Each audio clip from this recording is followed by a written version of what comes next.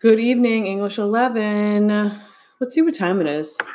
It is 8:10, Monday, May 11th, 8:10 p.m. Oh my goodness, I wish you could see where I'm sitting. The sunlight is coming in through this window behind me. It's just beautiful outside, even though it's a little cold. It's funny, I do the podcast every time at the same time. I should say every day at the same time. And it's getting lighter and lighter and lighter. Things I probably would not have noticed if I was in school. But I think I speak for most of us when I say I'm paying much closer attention to the natural world on a daily basis now that I'm here. Anyway, okay, so tonight I'm going to discuss the first half of chapter 5. And this is just so good. Okay, guys. For many of you and for many people who watch the movie, this is the chapter/scene you've been waiting for. It's the reunion. So a couple things have been established for us. First, from the first time we met him, we knew that Tom Buchanan was the biggest jerk alive. And if you think about Fitzgerald is laying his jerkness on so thick. Like he's really beating us over the head with the fact that Tom is a horrible person.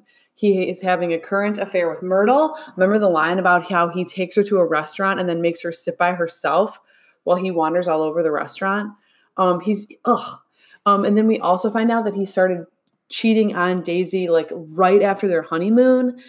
He wasn't there for the birth of his daughter. The guy couldn't get any worse. I believe that Fitzgerald did this on purpose. I mean, I know he did it on purpose because he created the story. So that we as the reader we get to this point in the novel and we're like, yes, Daisy, this is your moment, girl. You deserve a better life. You deserve to be loved. And Gatsby, it's perfect, isn't it?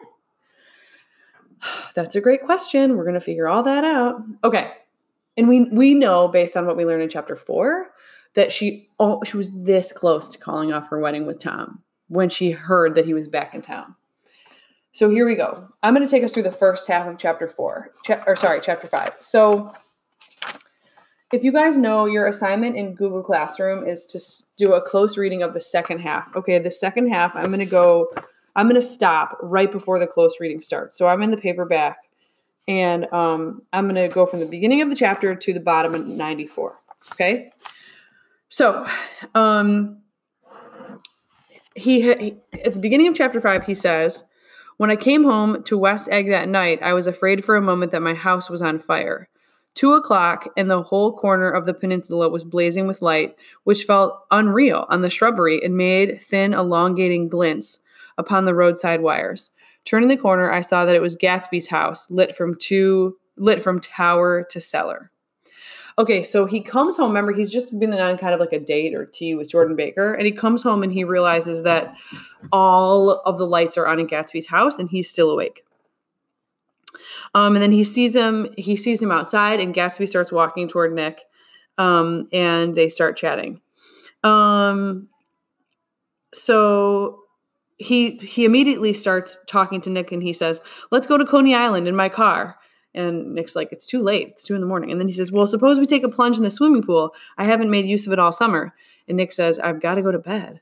One thing about Gatsby, and Leonardo DiCaprio talks about this in the clip that I posted, in that Gatsby has this very nervous energy about him. And a good question is, why does he have this nervous energy? And that will be answered for us a little later. But I just want you guys to kind of notice it. He's always, he's always trying to present things to people, impress people. And Leonardo DiCaprio and the director talk about how DiCaprio chose to play that nervous energy in the movie. Okay. And so then they get into the topic of hosting tea.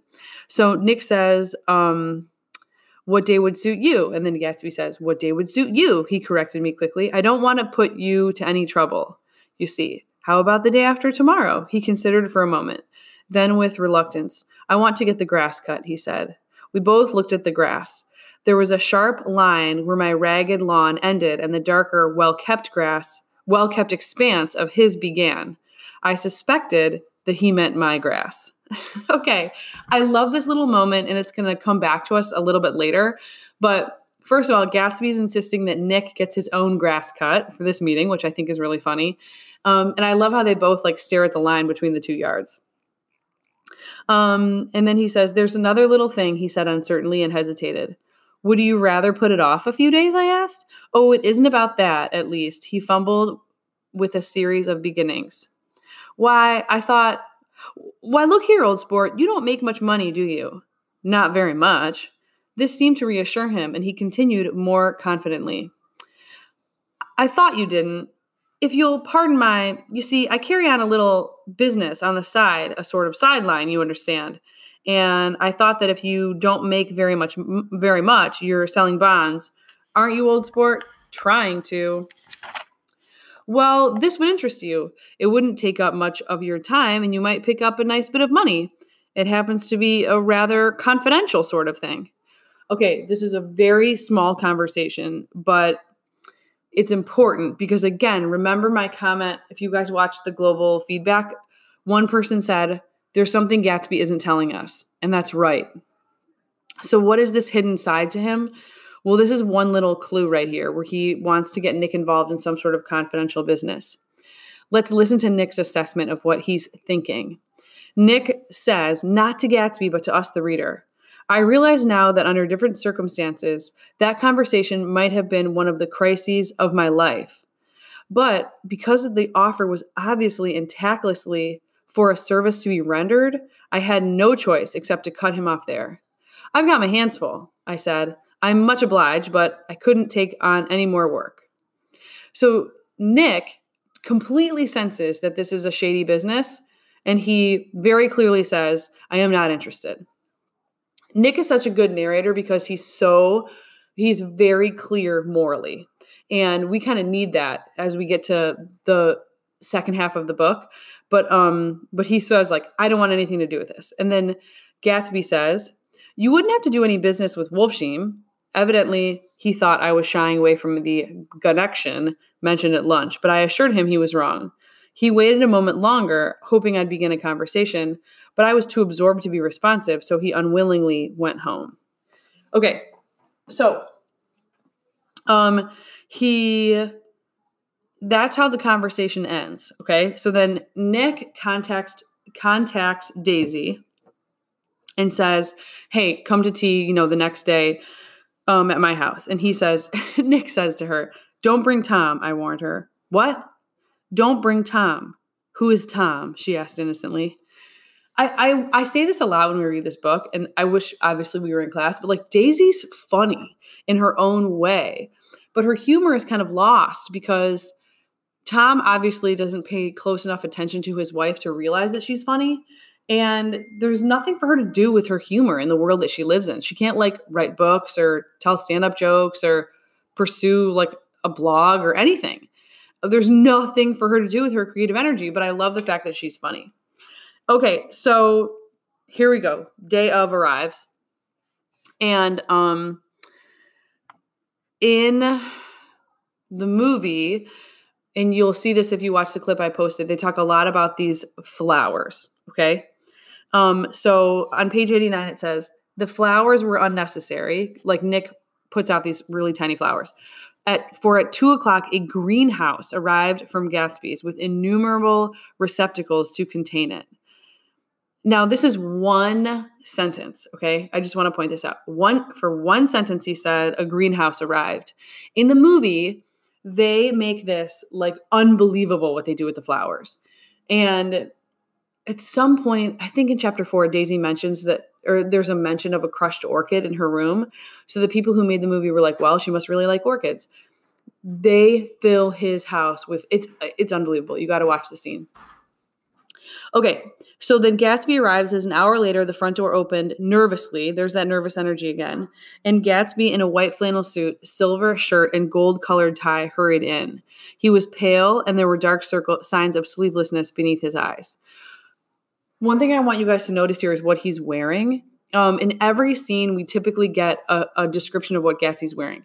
We would describe Gatsby as a flashy dresser. And I want to read that line again. He's he's in a white flannel suit, a silver shirt, and a gold-colored tie. And you kind of want to imagine his fashion sense compared to Tom's. Like Gatsby is a flashy dresser. He likes to show off his money. And this is not something that people with old money do. They don't show off their money. But Gatsby definitely does. Okay, so then he comes in and he's very nervous. So he says when he comes in, "Is everything all right?" he asked immediately. "The grass looks fine, if that's what you mean." That's Nick telling Gatsby. And then Gatsby says, "What grass?" he inquired blankly.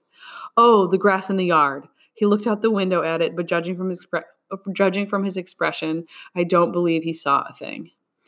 Oh, so that's a great description to tell us indirectly that Gatsby is extremely preoccupied. He's extremely nervous. Okay, so it rains. It's raining outside, and I want you guys to pay attention to that because this is a work of literature, okay? And one thing that we talk a lot about in AP literature, which is, the advanced study of literature that you can take with me next year, is that, authors are constantly making very deliberate moves, right? They're always making choices of how to create these scenes. And one thing that authors do, or they can do sometimes, is they use the weather, right? Like just like in a movie, they use the weather. So I just want you to notice that in this point in time in the chapter, Gatsby's very nervous. Daisy hasn't arrived yet. He wants to know that, or he can hardly see the grass. He can't even get a sentence out, and it's raining, okay? And I just want you to pay attention to that because the weather is going to change, and just keep that in mind. So it's raining, and Gatsby's sitting around nervously, and then he gets up eventually and says in an uncertain voice that he was going home. "Why is that?" "Nobody's coming to tea. It's too late." He looked at his watch as if there was some pressing demand on his time elsewhere. "I can't wait all day." "Don't be silly. It's just 2 minutes to 4. He sat down miserably as if I had pushed him. And simultaneously, there was the sound of a motor turning into my lane. We both jumped up, a little harrowed myself, and I went out into the yard. Okay, so she's here. Remember, he hasn't seen her for 5 years, and he's thought about her every single minute in the last 5 years. Okay, so she comes. Nick goes out to get her, and it's pouring rain. And it says, under the dripping bare lilac trees, a large open car was coming up the drive. It stopped. Daisy's face, tipped sideways beneath a 3-cornered lavender hat, looked out at me with a bright, ecstatic smile. Is this absolutely where you live, my dearest one?" The exhilarating ripple of her voice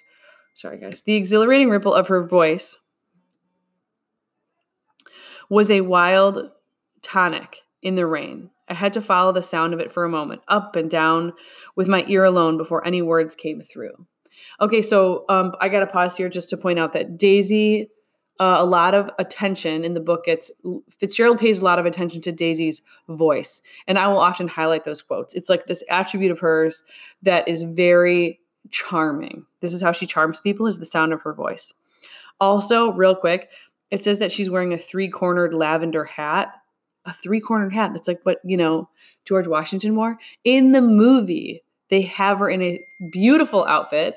And they also have her wearing, of course, a 3-cornered lavender hat. Hold on. I'm trying to see if I can turn off my computer keeps beeping. I'm sorry for the digression here. Hold on.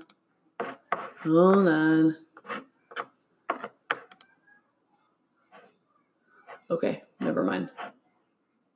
I don't know what I'm doing on my computer to try to get the dinging to stop. Okay, so here we go. So she's wearing a 3-cornered lavender hat. So she comes in, and Nick, remember, he just saw Gatsby and in the house. So he brings Daisy in, and Nick's like, okay, here we go. This is the moment. And then it says, we went in. To my overwhelming surprise, the living room was deserted. Well, that's funny, I exclaimed. What's funny? Because she doesn't know anybody was supposed to be there. She turned her head as there was a light, dignified knocking at the front door. I went out and opened it. Gatsby, pale as death, with his hands plunged like weights in his coat pockets, was standing in a puddle of water, glaring tragically into my eyes. So Gatsby, like, when Nick went out to get Daisy, Gatsby, like, ran outside, ran around the house, and now he's knocking. And now Nick's opening the door, like, what are you doing? Okay. With his hands still in his pockets, he stalked by me into the hall, turned sharply as if he were on a wire, and disappeared into the living room. It wasn't a bit funny. Aware of the loud beating of my own heart, I pulled the door to against the increasing rain. So when he like goes down and it says he's walking like he's on a wire and he turns, that's when he sees her for the first time. Okay, here we go. Nick says, for half a minute there wasn't a sound. Then, from the living room, I heard a sort of choking murmur and part of a laugh followed by Daisy's voice on a clear, artificial note. I certainly am awfully glad to see you again. A pause. It endured horribly. I had nothing to do in the hall, so I went in the room. That line, guys, that you just heard. I certainly am awfully glad to see you again. The actress who plays Daisy in the movie says that exact line. And it's a moment, y'all. Okay. Gatsby, his hands still in his pockets, was reclining against the mantelpiece in a strange counterfeit perfect ease, even of boredom. He's not really bored, but he doesn't know how to stand. His head leaned back so far that it rested on the face of a defunct mantelpiece clock. And from this position, his distraught eyes stared down at Daisy, who was sitting frightened but graceful on the edge of a stiff chair. We've met before, muttered Gatsby. His eyes glanced momentarily at me, and his lips parted with an abortive attempt at a laugh.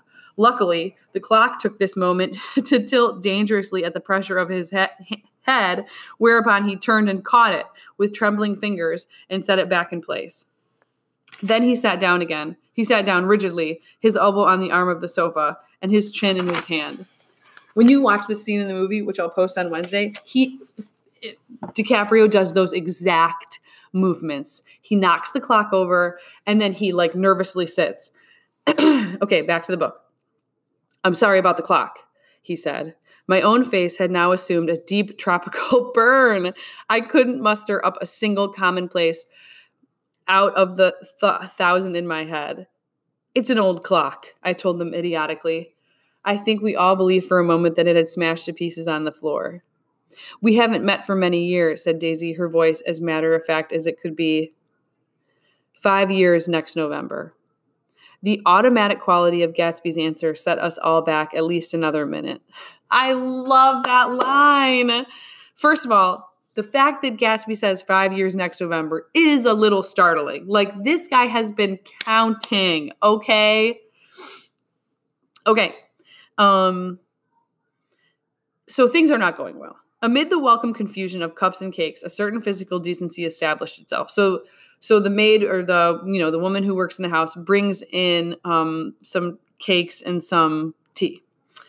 Gatsby got himself into a shadow while Daisy and I talked. While Daisy and I talked, looked conscientiously from one to the other of us with tense, unhappy eyes. However, as calmness wasn't an end in itself, I made an excuse at the first possible moment and got to my feet. Where are you going? Demanded Gatsby in immediate alarm. I'll be back. I've got to speak to you about something before you go. He followed me wildly into the kitchen. Noticed the nervous energy again. Closed the door and whispered, "Oh, God," in a miserable way. What's the matter? This is a terrible mistake, he said, shaking his head from side to side. A terrible, terrible mistake. You're just embarrassed, that's all. And luckily, I added, Daisy's embarrassed too. She's embarrassed, he repeated incredulously.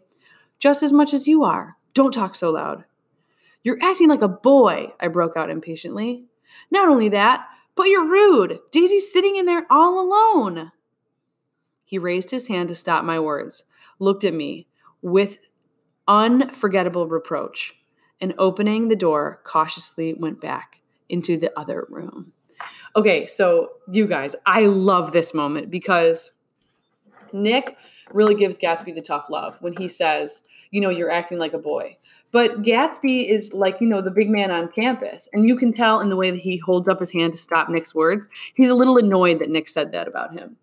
So the word reproach means like a feeling of disapproval. So when it says he raised his hand to stop my words and looked at me with unforgettable reproach, he's like, don't you ever say that about me, that I would be rude to her. And he like marches right back in, and he does this. He goes in, and when you watch the clip that I posted, you'll see him do his little Gatsby smile. Okay, so then Nick says, I walked out the back way, just as Gatsby had when he had made his nervous circuit of the house half an hour before, and ran for a huge black knotted tree whose massed leaves made a fabric against the rain. Because remember, it's raining outside. So Nick doesn't know what to do, wants to give them some privacy, so he goes outside. Once more, it was pouring, and my irregular lawn, well shaved by Gatsby's gardener, abounded in small, muddy swamps and prehistoric marshes. There was nothing to look at from under the tree except Gatsby's enormous house, so I stared at it like Kant at his church steeple for half an hour. A brewer had built it early in the period craze a decade before, and there was a story that he'd agreed to pay 5 years' taxes on all of the neighboring cottages if the owners would have their roofs thatched with straw. Okay, so he's sort of reflecting on Gatsby's house as he's standing there. Then he says, after half an hour, the sun shone again. Oh, guys, the sun has come out. And the grocer's automobile rounded Gatsby's drive with the raw materials for his servant's dinner. Hold on, sorry. I just have to click something. Okay. I felt sure he wouldn't eat a spoonful. A maid began opening the upper windows of his house. So now, you guys, the rain has stopped and the sun has come out. Let's see what's happening inside Nick's bungalow. He says, I went in after making every possible noise in the kitchen short of pushing over the stove. I always think that's funny. Like, they're alone in his house. He doesn't know what they're doing. So he's like coming in, like smashing things, making sure they know he's coming. But I don't believe they heard a sound. They were sitting at either end of the couch looking at each other as if some question had been asked or was in the air, and every vestige of embarrassment was gone. Daisy's face was smeared with tears, and when I came in, she jumped up and began wiping it with her handkerchief before a mirror. But there was a change in Gatsby that was simply confounding. He literally glowed. Without a word or a gesture of exultation, a new well-being radiated from him and filled the room. Oh, hello, old sport, he said, as if he hadn't seen me for years. I thought for a moment he was going to shake hands. It stopped raining. Has it? When he realized what I was talking about, there were twinkle bells of sunshine in the room. He smiled like a weatherman, like an ecstatic patron of recurrent light. Oh, what a great line! And repeated the news to Daisy. What do you think of that? It stopped raining. I'm glad, Jay. Her throat, full of aching, grieving beauty, told only of her unexpected joy. Okay, so Nick leaves, and in this interim period where Nick is not there to narrate, they clearly connect with each other, right? When he walks back in, Gatsby is no longer nervous. There's no embarrassment. And these two, there's a clear connection between them. All right, so at the top of page 95, Gatsby says, I want you and Daisy to come over to my house, he said. I'd like to show her around. So this is where I'm going to stop for today. And this is where your close reading passage is going to start for homework. So I would like you guys to do the close reading passage for homework. And it's due Thursday at midnight. I'm going to read and go over this second half on Wednesday on the podcast. And I'm not going to give you all the answers, but if you're struggling with this, I would suggest, if you're struggling with the assignment, I would suggest listening to the podcast because I'll help you with some of the tougher moments or tougher passages, okay? I really hope you guys enjoyed the first part of chapter 5. And tomorrow evening, Tuesday evening, when I get ready to post things for Wednesday, I'm also going to post this clip from the movie because it's really ridiculously well done. Okay? All right, that's it for tonight. I hope you guys have a great night, and I'll be back on Wednesday.